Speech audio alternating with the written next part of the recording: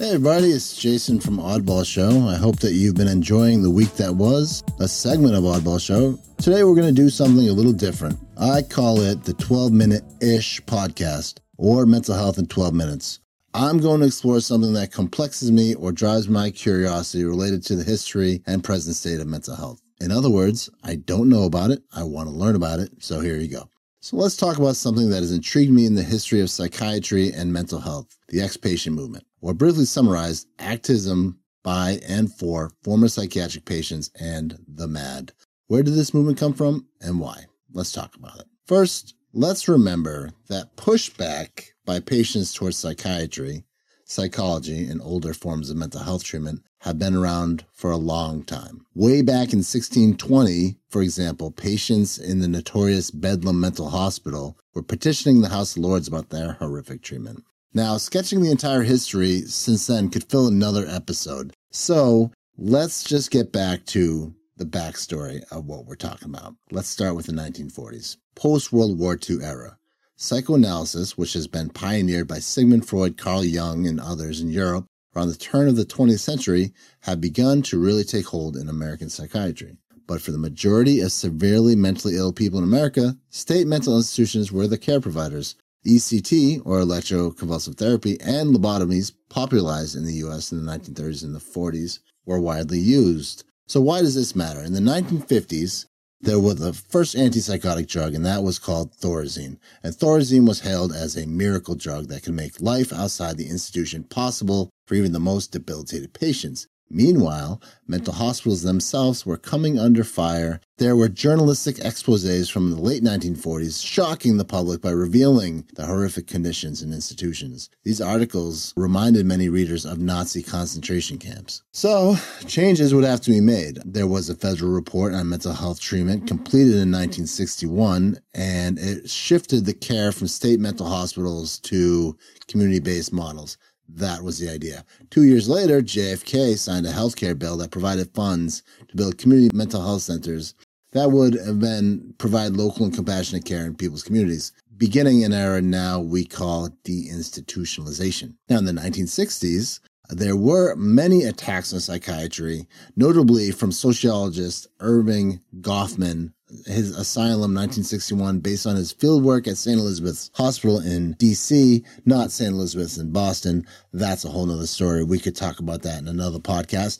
Maybe we will. He described this mental institution as an instrument of social control and confinement, not healing and recovery. Now you got Michel Foucault and Madness and Civilization portraying the history of psychiatry as political and disciplinary project.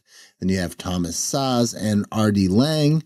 Both psychiatrists question the terms of mental illness entirely, including Szasz's The Myth of Mental Illness, portraying psychiatric diagnosis as unproven and unscientific, excuses to violate patients and their civil liberties. Central to his argument was the idea that physiological diseases had a clear biological cause, which mental disease did not. So then how could you confine someone in an institution and force treatment on them for an invisible and unprovable illness? So for these critics, psychiatry was all about social control, not recovery or care.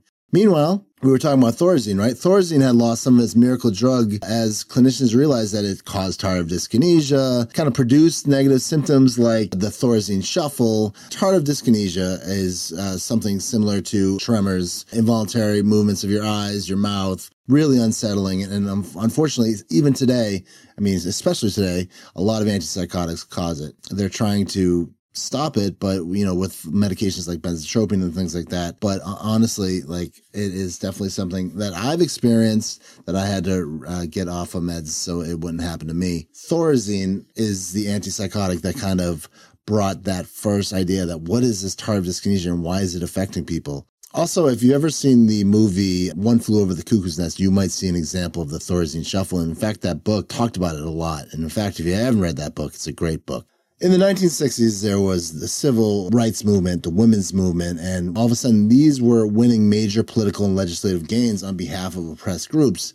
And also the Vietnam War was raging, and young people especially were not trusting the norms and values from older generations. and the authority of the psychiatric establishment was wavering alongside other once trusted and feared institutions. So we're talking about the 1970s. This was the political, medical, and intellectual landscape that set the stage for the ex-patient movement of the 1970s. Now, other groups of former patients had existed before in the U.S. For example, patients at Rockland State Hospital in New York founded We Are Not Alone, and in the 1940s, it was a support group for patients transitioning back to the community.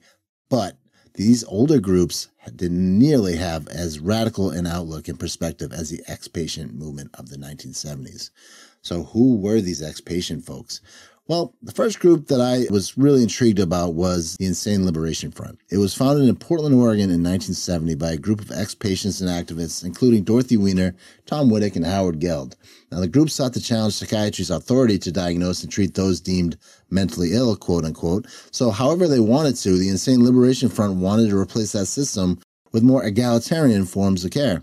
You got the Insane Liberation Front lasting only about 6 months, but it had a ripple effect. Howard Geld, a.k.a. Howard the Harp, went back to New York City. I mean, he was known for that for his harmonica playing, but he went back to New York City, returned to New York City, found the Mental Patients Liberation Project in 1971, and in 1972, the Network Against Psychiatric Assault was founded in San Fran, and then that year in Canada, the Mental Patients Association was founded too. A lot of things happening in the 1970s.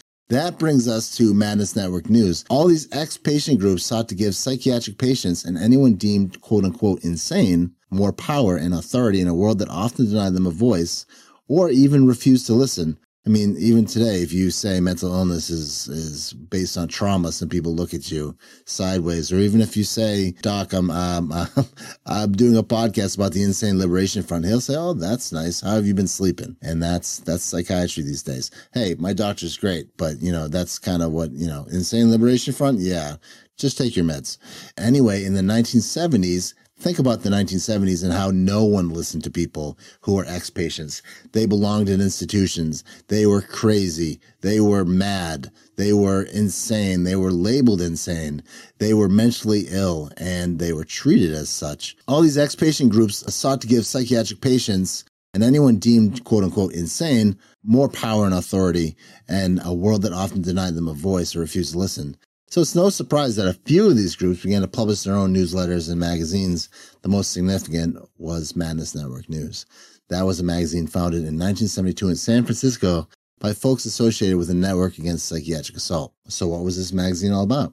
In its first issue, Madness Network News described itself as, quote, communications network for the interchange of energy and support of people in the Bay Area who are trying to change the archaic and repressive aspects of the psychiatric treatment centers that they work and live in, end quote. Now that is an awesome mission statement.